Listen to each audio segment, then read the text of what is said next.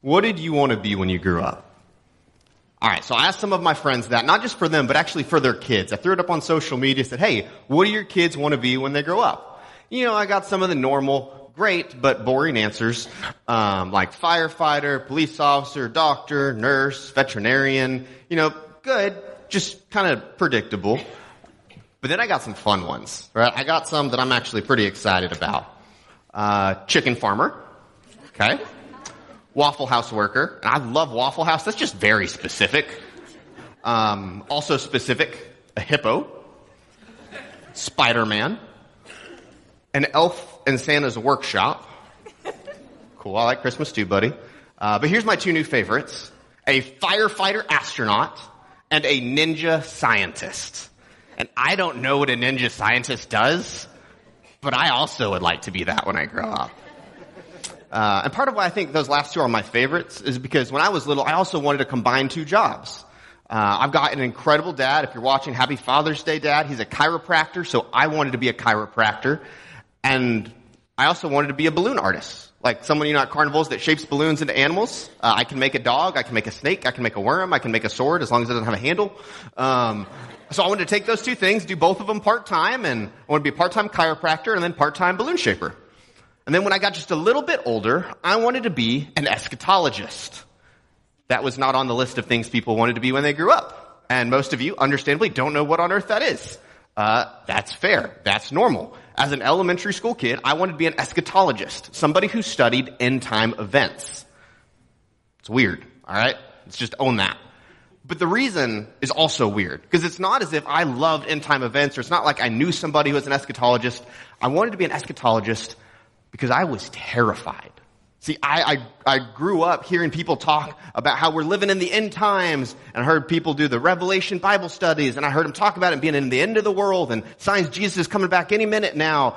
And I'd hear all of that, and I was terrified. Like, I didn't know what to do with it. I didn't understand. I didn't know, is this real? What am I supposed to do here? Maybe you guys feel that way when people talk about the end of the world or the end times, and I get it. I was so scared that I wanted to be someone who studied it so that I wouldn't have to be afraid. Right? That's not good. And the thing is, if I knew then what I knew now, I don't think I'd be as afraid. We're going through the book of Revelation, and it's our series called Spoiler Alert. Here's your spoiler alert. It's not even a spoiler alert anymore. The book of Revelation was not written to bring terror. It was written to bring hope and also some practical encouragement and practical instructions to people. See, there is some stuff in here about how the story ends, but there's also some stuff in here that's written to real people and real churches across Asia Minor. We've actually got a map, so I'm going to take this, I'm going to slide it, and then we are going to look at this map together. So we have a map of Asia Minor, as it was known back then, or Turkey, as it is today. And in this map, we have some cities, right? We have Ephesus, we have Smyrna, we have Pergamos, we have Sardis, we have Thyatira, we have Philadelphia. These are 7 real cities and geographical locations. And in the letter of Revelation, in chapters 2 and 3, there's some specific instructions for the churches in each of these cities. All right? And by the way, when we're talking about the churches in those cities, we don't mean like the Ridge or First Baptist. We mean like the Church of South Central Indiana. And so that's a large group of people who met in different house churches who are all going to get this letter. And the letters written to them in Revelation 2 and 3, they each have 3 similar components, right? They each have these sections. They get a way to go section. Hey, you guys are doing this right. They get a work on this. All right, guys, you need to fix this. And sometimes that's pretty harsh. And then we get a we're going to win. They get a reminder that victory is coming, to hold on, to stay faithful. So they get a way to go, a work on this, and a we're going to win. And the first of these 7 letters is written to the church at Ephesus. So what we're going to do now is we're going to take a look. We're just going to walk through the letter to the church at Ephesus, and we're going to learn a little bit from that. So Jesus, in Revelation, is speaking to John, and he tells John to write this letter to the angel of the church in Ephesus. This is the message from the one who holds the 7 stars in his right hand, the one who walks among the 7 gold lampstands. Pause. Angel. So angel literally means messenger. So Jesus is telling John, I want you to write this to the messenger of the church at Ephesus. So this is the person who would send and receive messages on behalf of the people who worship Jesus in Ephesus. To them, I want you to let them know that this is from Jesus, and it says, who walks among the 7 golden lampstands. Adam talked about this last week. That's symbolic, and it's talking about Jesus and his lordship and how he is in the church. All right, so Jesus is over the church. To the people at Ephesus, from Jesus. All right? Verse 2. I know all the things you do. I've seen your hard work. I've seen your patient endurance. And I know you don't tolerate evil people. Okay? You have examined the claims of those who say they are apostles, but are not. You have discovered they are liars. Hey, you guys work hard. Way to go. You've been patient. Way to go. You don't tolerate evil people. Well, what does that mean? Does that mean like if somebody sins, they're not welcome there? No. That church was full of sinners. This church is full of sinners. Churches are full of sinners. What Jesus is saying that they're doing a good job of is they're not taking something that is wrong and then celebrating it and saying, hey, what you're doing that's evil, we say that's good. They're not doing that. They even tested to see if people were telling the truth, right? If someone's an apostle but are not. Is it somebody who claims that they're following Jesus and they're not? All right, you guys are spotting false teaching. Good job. Next part. He says, you have patiently suffered for me without quitting. I wanted to pull this verse out because this is a theme we see throughout the book of Revelation. Jesus cares when people endure, when people stay committed, even if it's hard. And they have suffered for Jesus without quitting, without giving up. That means a lot to Jesus. And it's a theme we see through the whole book of Revelation. All right, that's their way to go section. And now we're shifting to the work on this section. All right, we get a but. So, but I have this against you. I have this complaint against you. You don't love me or each other as you did at first. All right, so we're shifting here. But I have this complaint against you. You don't love me or each other as you did at first. And those aren't fun words to hear, right? If you hear somebody say, hey, you don't love me like you used to, that is not a fun conversation, okay? And Jesus is in strong words telling the church at Ephesus, man, you guys are doing a lot of the right things, but you're doing it for the wrong reasons. Have you guys ever gotten in trouble for doing the right thing? I know I have. The right thing for the wrong reasons. Like I can distinctly remember as a kid, I was told to take the trash out. And I did. And man, I did it with an attitude. And then I got in trouble for taking the trash out, just like Mom told me to do. Got in trouble for the attitude, not the trash part. But that's not how I remember it. Same principle. Doing the right thing for the wrong reason, still the wrong thing. And maybe a more grown-up version of this would be the husband who takes his wife out on a date not to connect with her, not because he cares about her, but if his mind says like, I still shut her up. Like, hey, you might be doing the right thing, but you're doing it for the wrong reason. Jesus cares about us doing the right thing for the right reason. So he continues, he says, look how far you've fallen. Turn back to me and do the works you did at first. If you don't repent, I will come and remove your lampstand from its place among the churches. Hey guys, you don't love me like you used to. You're not doing the right things for the right reasons anymore. Come on, let's reset. Come back to me. Do the right things for the right reasons. If you don't, there's going to be consequences. But it's not all bad news because then we shift back to a way to go section. But this is in your favor. You hate the evil deeds of the Nicolaitans just as I do. The Nicolaitans. Cool. Great. No. I have no idea who the Nicolaitans are. Do you guys know who the Nicolaitans are? If you just said yes, you probably lied or you did the Ridge Reading Challenge. Okay? I get it. I had no idea who they were. I had to look this up. If you don't know who they're, great. But I want to point this out. The church at Ephesus, the people who originally got this letter, they would have known who they were. Just like we know who Kentuckians are, right? They're the people who are like really into, I'm not from there, I should make the jokes. But it's a geographical term. So the church at Ephesus, they would have known who the Nicolaitans were. There's a lot of stuff in the book of Revelation that we have to learn, we have to research, we have to study, because we're not the original audience. But the church at Ephesus who got this letter, yeah, they know exactly who they are.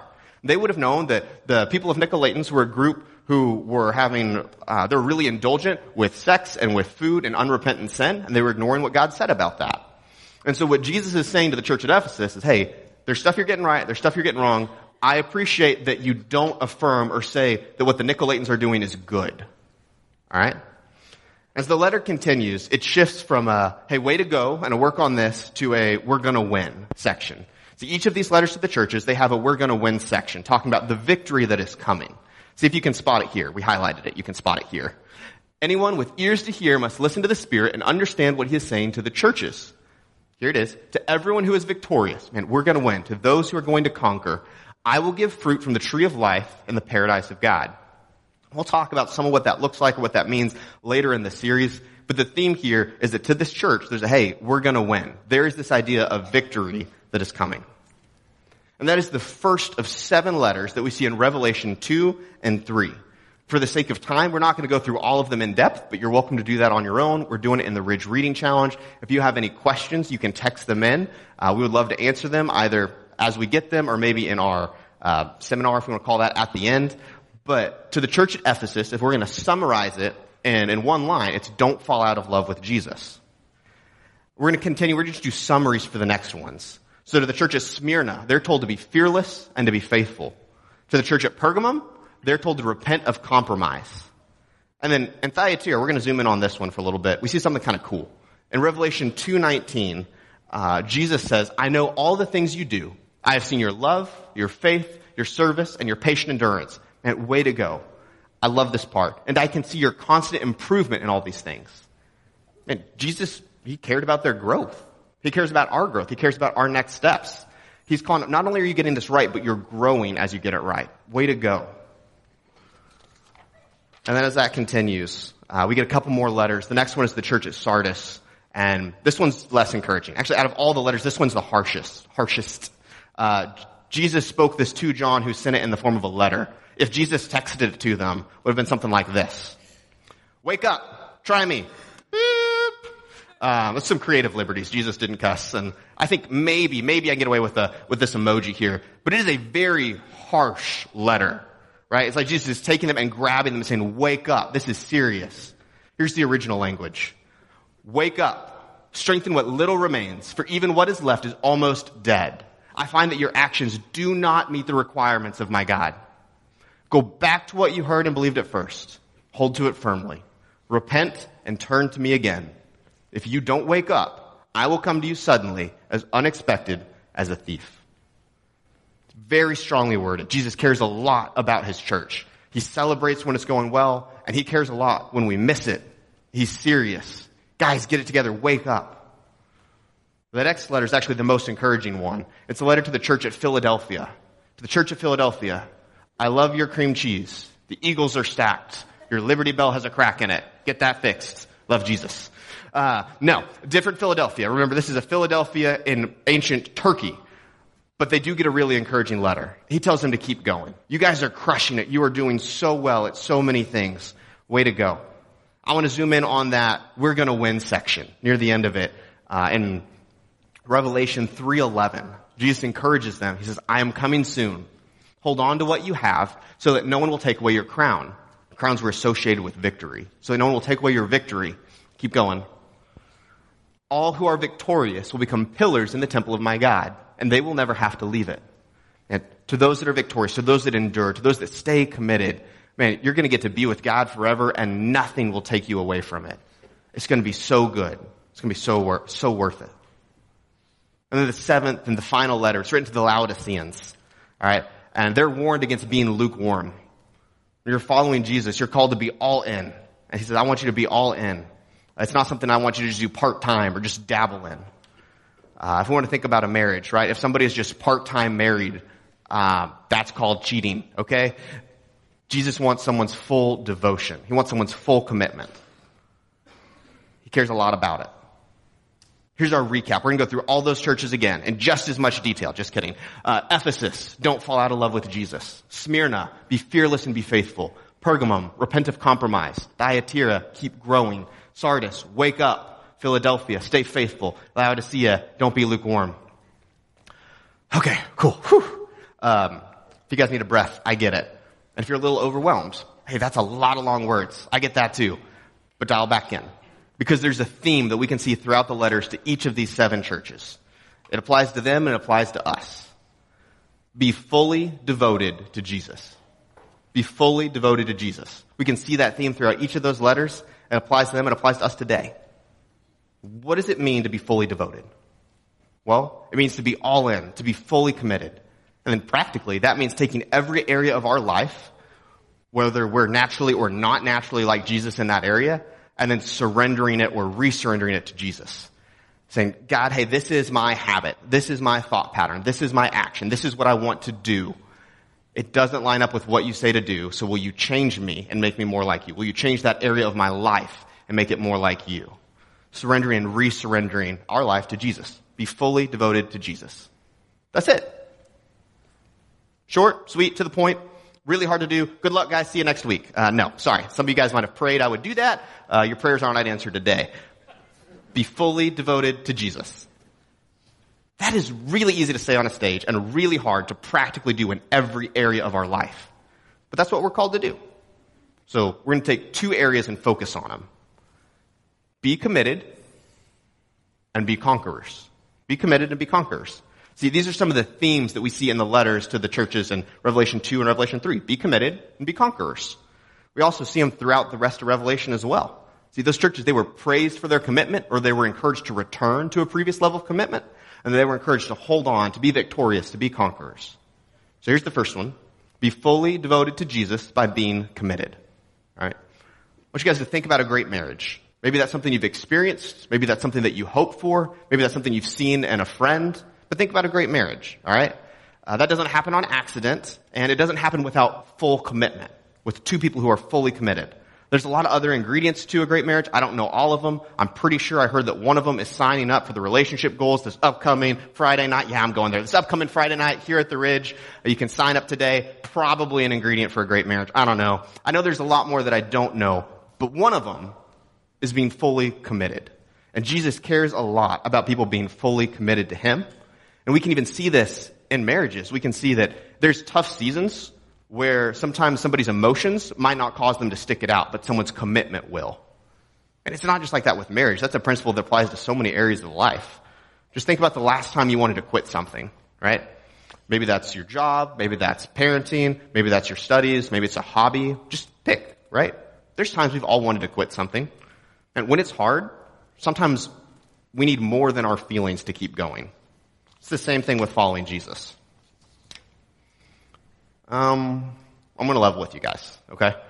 I don't always feel like following Jesus. I don't feel it sometimes. I don't. Hear me out. Don't fire me. My boss knows I'm going to say this.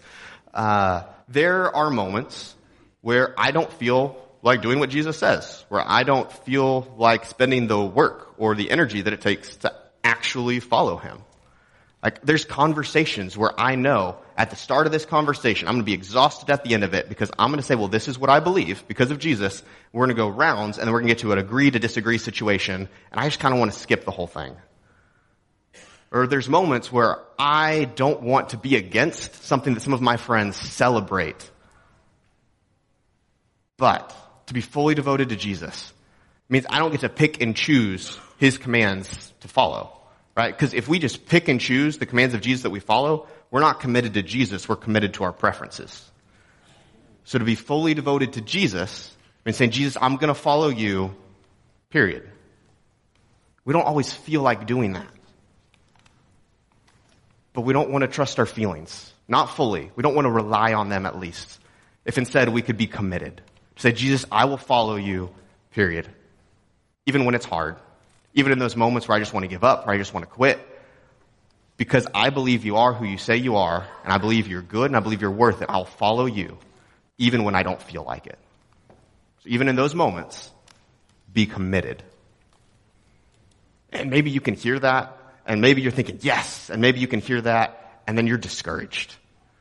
Because you want that. Right? You want to say that. You want to believe it. And then you also know that you're in a season of your life or you've been in a season of life where you've not done that. I get that. So does Jesus. There's some great news. And those churches who were told, hey, you need to be committed to Jesus, and they were invited to return to a previous level of commitment to Him. So are we. This side of the grave, there's no such thing as too late. We're allowed to return to a previous level of commitment to Jesus. He wants us to come back to Him. So if that's where you're at, maybe today, maybe where you've been over the last couple of months, actually want to take a moment. I want to pray, kind of an old-fashioned repeat after me prayer. If this isn't you, great. It's not for you. Fine. But there might be someone here who's thinking, yeah, I've not been committed to Jesus, and I want to be, and I don't know how. So what we're going to do is we're going to pray. I'm going to pray it out loud. You repeat after me in your mind if you're saying, yeah, this is what I want. And then we'll come back. But guys, go ahead, bow your heads. And then if this is what you want, if you want to recommit to Jesus, then just pray in your mind after me. God, I want to be committed. I've messed up, but I want this. Help me to be committed and not quit when it's hard. I'm choosing to obey you instead of doing what I want. I'm all yours. Amen. Be fully devoted to Jesus by being committed. All right, we're switching gears. Here's the next thing. Be fully devoted to Jesus by being conquerors. Who talks like that? Like conquerors? Like nobody talks like that anymore. But they did back when Revelation was written. So if you're reading the Bible and you see conquerors in there, you'll see this theme of victory. Man, the churches who got this letter would have understood what it felt like to be conquered by the Roman Empire. They would have understood what it felt like to celebrate a conquering hero. They would have known to associate conquering with victory, right? It's something that just was natural to them. Victory comes through conquest. Throughout the book of Revelation, we're told to be victorious, or to be faithful, and to hold on, and to be conquerors, even in some translations. Okay. I mean, I've got questions about that. Like, who exactly are we supposed to be conquering here? Because if this is another crusade situation, and I'm sitting this one out, who are we supposed to conquer? Well, the church at Ephesus that got that first letter we went through, they were told through a previous letter earlier in Ephesians chapter 6, for we are not fighting against flesh and blood enemies, but against evil rulers and authorities of the unseen world, against mighty powers in this dark world, and against evil spirits in the heavenly places. For we're not fighting against flesh and blood enemies. So that's who we're supposed to conquer, evil itself. There's real forces in this world that oppose God and everything he stands for, and we're called to fight against evil. And not just that, right, as if that's not hard enough, we're also supposed to, as Romans 8 tells us, to put to death the sin in our own life. Kind of a tall order, especially if we're supposed to be conquerors here. How are we supposed to fight evil and kill sin? Well, not on our own. That's not going to happen. Do we have any basketball fans here? This is a stupid question. It's Indiana. I know. I saw Hoosiers. Okay, I'm going to make it personal, native Hoosiers. Do you remember the one time the Pacers made it to the NBA championship in year 2000? Yes, you do. And some of you don't like where I'm going with this. I understand. In 2000, the Pacers, who had a great team, best they've ever had, lost to the Los Angeles Lakers in the NBA championship. Okay? Don't worry, we don't have to dwell on it. Don't hate me. I'm from Texas. It's not personal. Go Mavs. But continuing, 2001, do you know what happened next? The Lakers won again. And then in 2002, the Lakers won again. They were three-peat national champions. And on that team, it's a somewhat famous team to people who know a lot more about basketball than I do, because you had Kobe, and you had Shaq before they hated each other. And then you had Mark Mad Dog Madsen. Now, Mark Madsen, he was the last pick of the draft from after the 2000 championship. And in 2001, 2002 NBA championships, Mark Madsen averaged 0.4 points and 0.8 rebounds. Now, if that's not impressing you right now, I want to give you a little bit of context. Kobe averaged 28.5 points per game, and Shaq averaged 12.7 rebounds per game. So you've got 28.5, 12.7, 0.4, 0.8, okay? I landed between you and me, we could put together 0.4 points per game, okay? We could do it, buddy. And it's all you because it's not me. So Mark Mad Dog Madsen was a part of the 2001 and 2002 NBA championship teams after contributing next to nothing. All right. He was much more known for his enthusiastic dancing on the floats after the victory. He was the crazy white guy who couldn't dance but was dancing a lot. Like, that's Mark. Okay. But Mark is a two-time NBA champion, and none of us are. I don't think anyone would say that Mark won the Lakers their championships, right? That was Kobe. That was Shaq. He was kind of just there and then dancing afterwards. But here's the deal. He is an NBA champion. He showed up to practice. He played in the games. He was ready to do whatever he could. He rode his teammates' coattails to victory, and then he celebrated like crazy. See where we're going with this? And the fight against evil and sin, that's our job, right? Mark didn't carry the team. We don't carry the team. Jesus carries the team. He carried the cross. He died on it. He rose from the grave. Jesus carries the team. But our job is to mad dog it, to be there, to be ready, to ride our teammates' coattails to victories, and then to celebrate like crazy. Mark got NBA championship rings out of the deal. We get something even better. And we get an eternity with a God who loves us and he cares about us and died for us. And our job in that, it's not to defeat the sin and evil in the world on our own. Jesus did that on the cross. But our job is to celebrate what he did and to be on his team. I want to be fully devoted to Jesus by being committed. I want to be fully devoted to Jesus by being a conqueror. Being a conqueror, that's what it means to experience victory through Christ. He's the one who is a conqueror, but we get to be on his team. Our job is to be faithful, to be fully devoted, to celebrate like crazy. So here's my question. What does it look like for you today to become fully devoted to Jesus?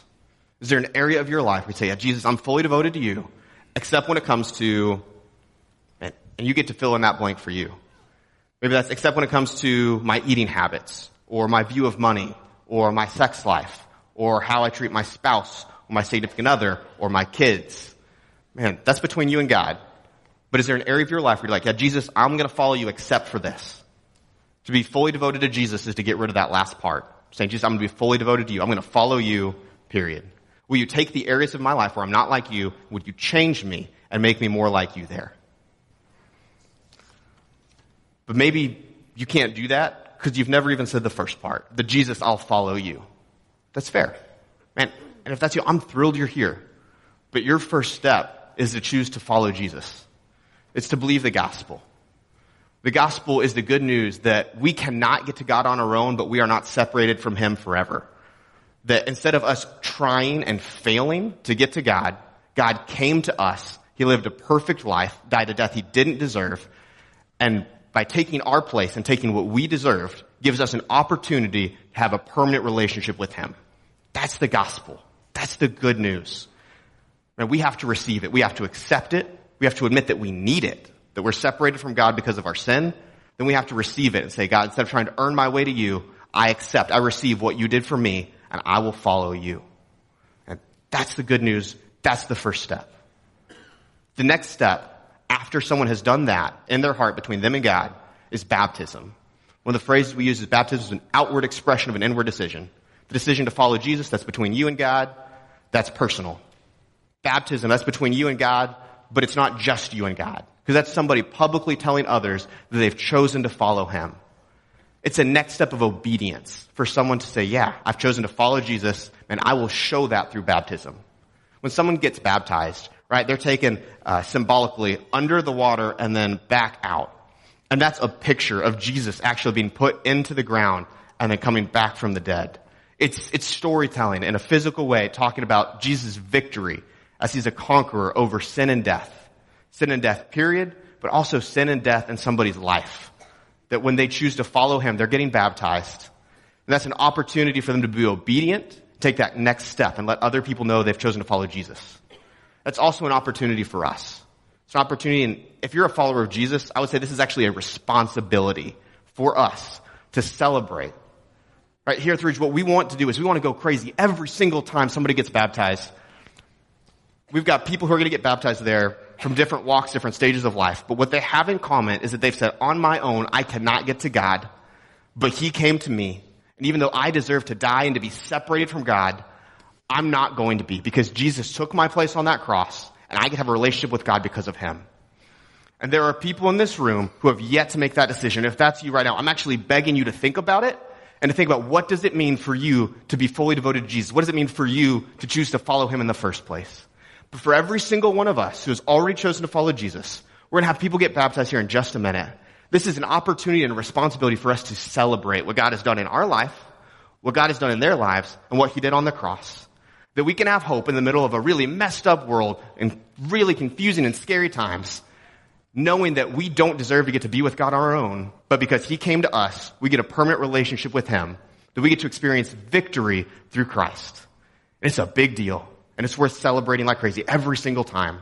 So I'm going to pray in just a minute, and I'm going to go sit right down there, and if any of you want to come and join me, you are more than welcome to, because we're going to celebrate like crazy every single time somebody gets baptized and by their action says that Jesus Christ is Lord. Let's pray. God, thank you so much for who you are. You died a death that you did not deserve so that we could experience victory with you. Because on our own we were toast. God, we could not get to you and we deserve to be separated from you. But you loved us enough that you didn't leave us there. We are so grateful. Thank you for changing lives. Thank you for changing my life. Thank you for changing my friends' lives. God, so many of us in this room, you have changed our lives and we are grateful and we want to say thank you. We also want to celebrate. God, because these people getting baptized, they've chosen to follow you and you've changed their lives already. Would you keep doing that? Would you help them to grow? Would you help us to follow you with everything that we have? We love you. We trust you. Amen.